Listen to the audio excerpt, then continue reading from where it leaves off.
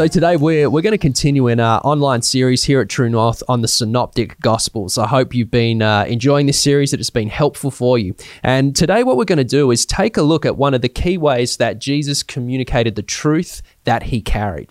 That from everywhere Jesus went, he would bring teaching. He would bring truth about God's kingdom and how it could make a difference in the lives of people. And one of the ways that he chose to do that most regularly was by telling stories. And we've come to call the stories that Jesus told parables. And he would use parables to describe what the kingdom of heaven was like and how it could make a difference in the world and how Jesus's own kingdom mission was coming into being. And we see a wonderful expression of Jesus's stories all throughout the Synoptics.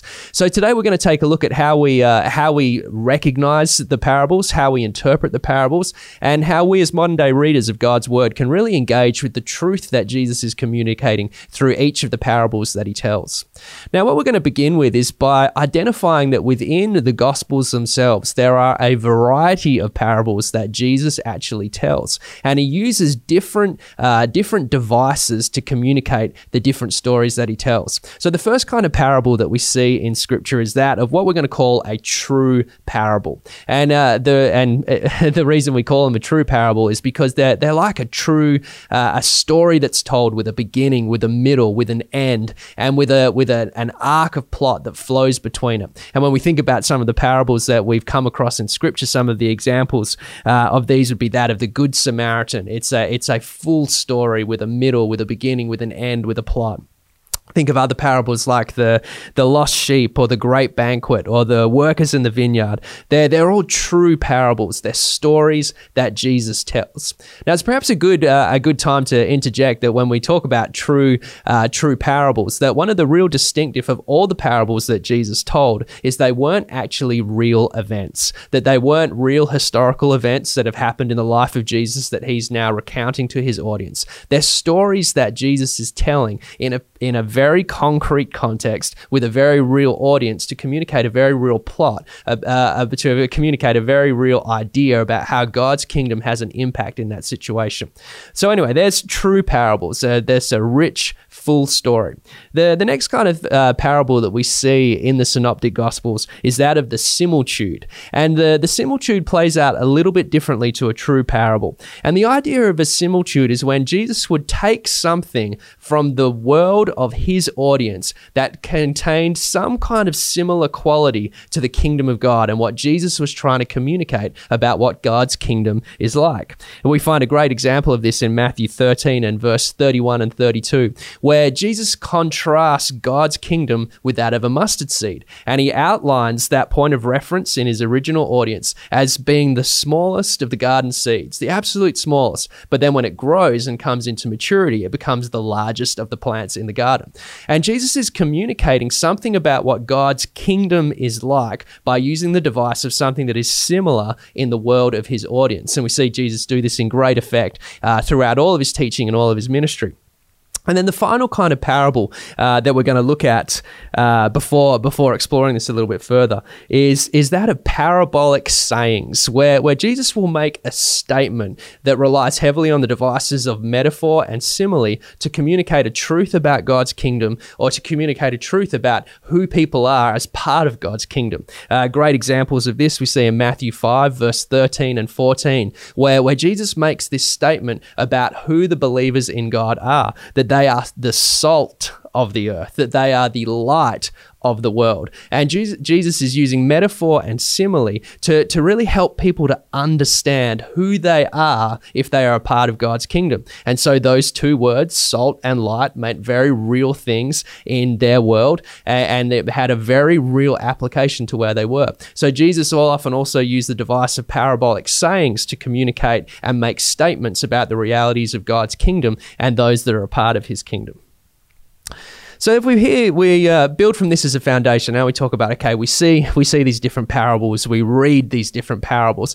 How do we then begin the process of exegeting them. And that word, or that process of exegesis, is basically just the idea of how do we come to interpret the parables that we find throughout the gospel accounts. And it's an important question. We've learned some things already. We know that parables, they weren't real historical events, but rather they were stories that Jesus told to communicate truths about his kingdom in a very certain context. And as we think about engaging with parables and how we as readers today begin to engage with them, one of the first places that we have to start is recognizing that all of the parables that Jesus told, he tells in a real occasion. That there's a real audience, that there is a real reason for Jesus giving the parable, bringing that truth about God's kingdom. So all the parables, they begin with a context. They begin with an occasion. The next thing that we want to look at when we consider the parables is recognizing, number one, that this was given in an original context, with an original purpose, with an original audience. That is not our own. Then we have to go on and say, the next thing that Jesus will always do as he's telling parables is find that point of reference with the original audience. And so for us as readers, we need to do the same thing, so that when we engage with the parables, we're looking for the point of reference that Jesus is using in the parable to communicate that truth about God's kingdom. Now, here's what's really important, where we can sometimes get stuck, is that when we are reading the parables and looking for that point of reference, we're not looking for a point of reference immediately that applies to our world and our context. We're looking for the point of reference that applies to the world that Jesus lived in. For example, let's take a look at one of the great parables that Jesus told, one of the true parables as we've defined them today, that of the Good Samaritan. So Jesus tells this story, and for some of you, you may have heard it. It might be a new one. That a certain man is robbed and he's beaten on a particular robe, and he's left half dead, naked, everything taken away from him, and he's left to die. And then Jesus says that there are three individuals that walk past the man: a priest, a Levite, and a Samaritan. Now, Jesus chooses these three archetypes of people, if you like, with real intentionality, and they had a distinct point of reference to the world that Jesus lived in that's different from our own. So when Jesus is talking to his Jewish audience, he introduces the idea of a priest, that a priest walked past this man in his need and just kept walking. Now, the priest held spiritual authority and held spiritual rapport, if you like, within the context of the Jews. And the priest just walks past the need. He goes straight past it. And next we have the Levites who similarly are held in high regard in who they are as the people of God and the calling upon their life. Yet the Levite too walks past the man in his need, until finally the Samaritan actually does something about it. Now, here's where we've got to see the clear point of reference, not to our world, but to Jesus as well. Now, the Samaritans amongst Jewish people were thought of with quite a degree of negativity that was based, and this is summarizing and simplifying, but based in the differences that they held around worship. That the Samaritans worshipped in a way that was foreign and different and broken in the perspective of the Jews. So the Jewish people held Samaritans in quite low regard, that they weren't respected, that they were kind of culturally and socially shunned by the Jews. And so Jesus tells this story. He intentionally chooses the Samaritan as the one that's going to make a difference in this story. So you can see how in this story, and like in all parables, Jesus clearly articulates a point of reference to act as a trigger in the ears of his original audience. And as we're reading the parables, we've got to look for those triggers. We've got to look for what is the point of reference that Jesus is really hooking into here to get at the heart and soul of his original audience. So we're finding, as we engage with our parables, to summarize as we continue on again, so we're looking for the occasion. What's the occasion that the parable is given in? What's the context of it? Why did Jesus give this story? And the example, to go back again on the Good Samaritan, we find this in this story as well, that Jesus is questioned by a certain individual and says, "Who is my neighbor?" Following on from the command to love my neighbor as myself. And then Jesus gives the story of the Good Samaritan in response to this question: what does it mean to love my neighbor? And so that's the occasion for the parable. Jesus gives the parable of the Good Samaritan in response to that question. And then we see the point of reference, the priest, the Levite, and now the Samaritan. And this would answering the question of who is my neighbor. The one that is rejected, the one that is shunned, is the one that becomes the hero of this story.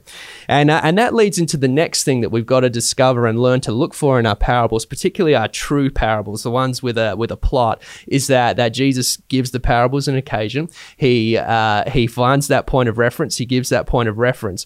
And then he does something really cool. He kind of switches the script on that expected point of reference. So it's kind of like a bait and switch, that Jesus will introduce something that's familiar to his audience, but then they'll do the opposite of what his audience is expecting. So continuing an example of the Good Samaritan, that as Jesus is giving that story and he says, okay, the priest and the Levite, they just move on by. And as he introduces the Samaritan, what his original Jewish audience might have been expecting to hear was then the Samaritan walked past and maybe kicked him or spat on him or tried to steal whatever else he could from him.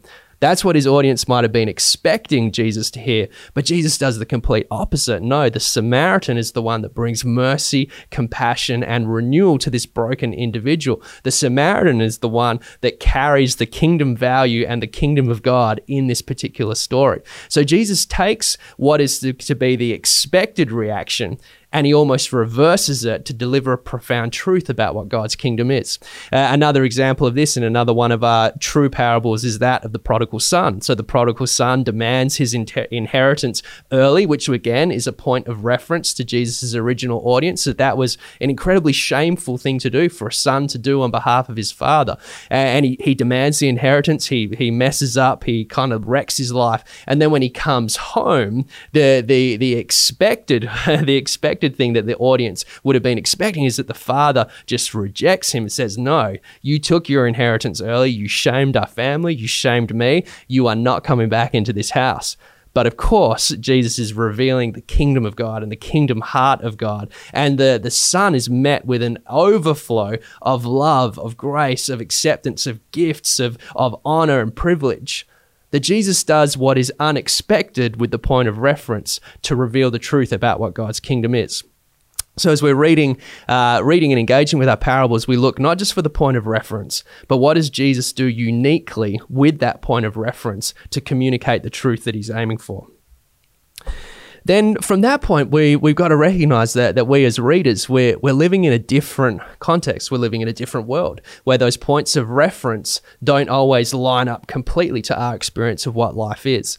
So what we need to learn how to do is to recognize the principle that Jesus is bringing through the stories that he's telling, and then take that principle and apply it to our lives. And you may have heard the idea of a timeless principle of Scripture, so that Scripture exists in a context, it's given to an original audience, it's given with an original purpose in mind. But then through that, and I believe this is the work and the power of God and the Holy Spirit through Scripture, is that there are principles preserved in Scripture for believers in Christ to take hold of and to apply to our lives. And this is always the task of engaging with Scripture, to say, Jesus, what are you speaking to me through this? This emerges out of a context, but I find myself as in a different context as a follower of you, Lord. What do you have to speak to me through this? And it's this process of refining and deciding and discerning what is the timeless principle contained within this Scripture, within this parable, that I can apply to my life. So as we think about these four different things that we focused on, what I'd love to do in finishing today is actually take us to another story that we find in the Gospel of Luke. And I want to take a few minutes just to read it to you, and we're going to apply these four things to this parable that we're going to read. And then hopefully it can be something that we can all continue to do together in our readings of parables. And so we're going to go to Luke chapter 7 and starting in verse 36, where Jesus is anointed by a sinful woman, and you'll find that in your title if you're reading from an NIV. But let me read it to you quickly. When one of the Pharisees invited Jesus to have dinner with him, he went to the Pharisee's house and reclined at the table. Now, a woman in that town who lived a sinful life learned that Jesus was eating at the Pharisee's house. So she came there with an alabaster jar of perfume. As she stood behind him at his feet weeping, she began to wet his feet with her tears. Then she wiped them with her hair, kissed them, and poured perfume on them. Now, when the Pharisee who had invited him saw this, he said to himself, if this man were a prophet, he would know who is touching him and what kind of a woman she is, that she is a sinner.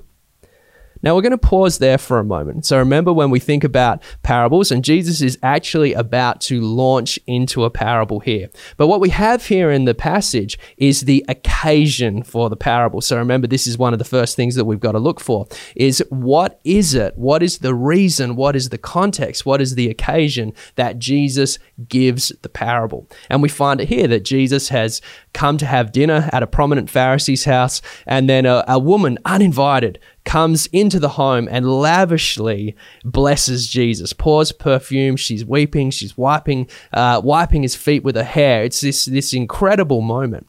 And the Pharisee has a reaction to it. He says, Jesus, this is shameful. If you really were a prophet or something more, you would know how terrible this woman is, and you would stop her. And so Jesus tells this story. He tells this parable. Let's listen to it together. Jesus answered him in verse 40, Simon, I have something to tell you. Tell me, teacher, he said. 2 people owed money to a certain moneylender. One owed him 500 denarii and the other 50. Neither of them had the money to pay him back, so he forgave the debts of both. Now, which of them will love him more? So here we have the response of Jesus to Simon's trouble with this whole moment and occasion. And Jesus gives a parable to explain Jesus' reaction to this situation. And so we see in the parable there, he talks about 2 people that have a debt. Now, this is where we see Jesus using that relatable point of reference to his audience. And we know in this parable, there's a very specific audience. There's Simon, and there's this woman that's described as being sinful. So here's the audience that Jesus is speaking into. And he has a very specific audience. He has a Pharisee named Simon who's struggling to reconcile with how Jesus is responding to this woman. And also there's the woman herself that's come before Jesus and now is going to experience the grace of Jesus. And he provides that grace through delivering this parable. So he says, okay, there's 2 debts here. A debt, something that everybody understood. Both of these individuals, you have a debt. This is what Jesus is describing to Simon and to this woman. And then he says the one who is indebted says he forgives both of them equally. He makes no distinction between the larger debt or the smaller debt. Now, this is the point where Jesus kind of gives an unexpected twist to the story, that you would assume that if someone had a larger debt or a smaller debt, that it would be a bigger deal, a more significant thing to forgive this dramatic debt rather than this smaller debt. That there's a difference there, Jesus. There's a difference if I'm being forgiven 5 denarii or if I'm being forgiven 50 denarii. But Jesus says no. The one who the debt is owed looks at them both exactly the same and forgives both of them exactly the same, that there is no difference in the heart of God between the one that owes much and the one that owes little. But then Jesus, of course, is making some other points around this, that also this woman who's been given this badge of sinful, she is completely redeemed and completely renewed as much as the Pharisee who perhaps in the context of the story only needs to be forgiven a little. And then Jesus describes her response to that it's overflowing, that she gives of this alabaster jar of perfume that had incredible value, and her response to that grace and to that forgiveness. So Jesus gives the parable, and here's how Simon replies. I suppose the one who had the bigger debt forgiven. You have judged correctly, Jesus said. Then he turned toward the woman and said to Simon, do you see this woman? I came into your home. You did not give me any water for my feet, but she wet my feet with her tears and wiped them with her hair. You did not give me a kiss, but this woman from the time I entered has not stopped kissing my feet. You did not put oil on my head, but she has poured perfume on my feet. Therefore I tell you, her many sins have been forgiven, as her great love has shown. But whoever has been forgiven little loves little. Then Jesus said to her, your sins are forgiven. And we'll leave it there in the story.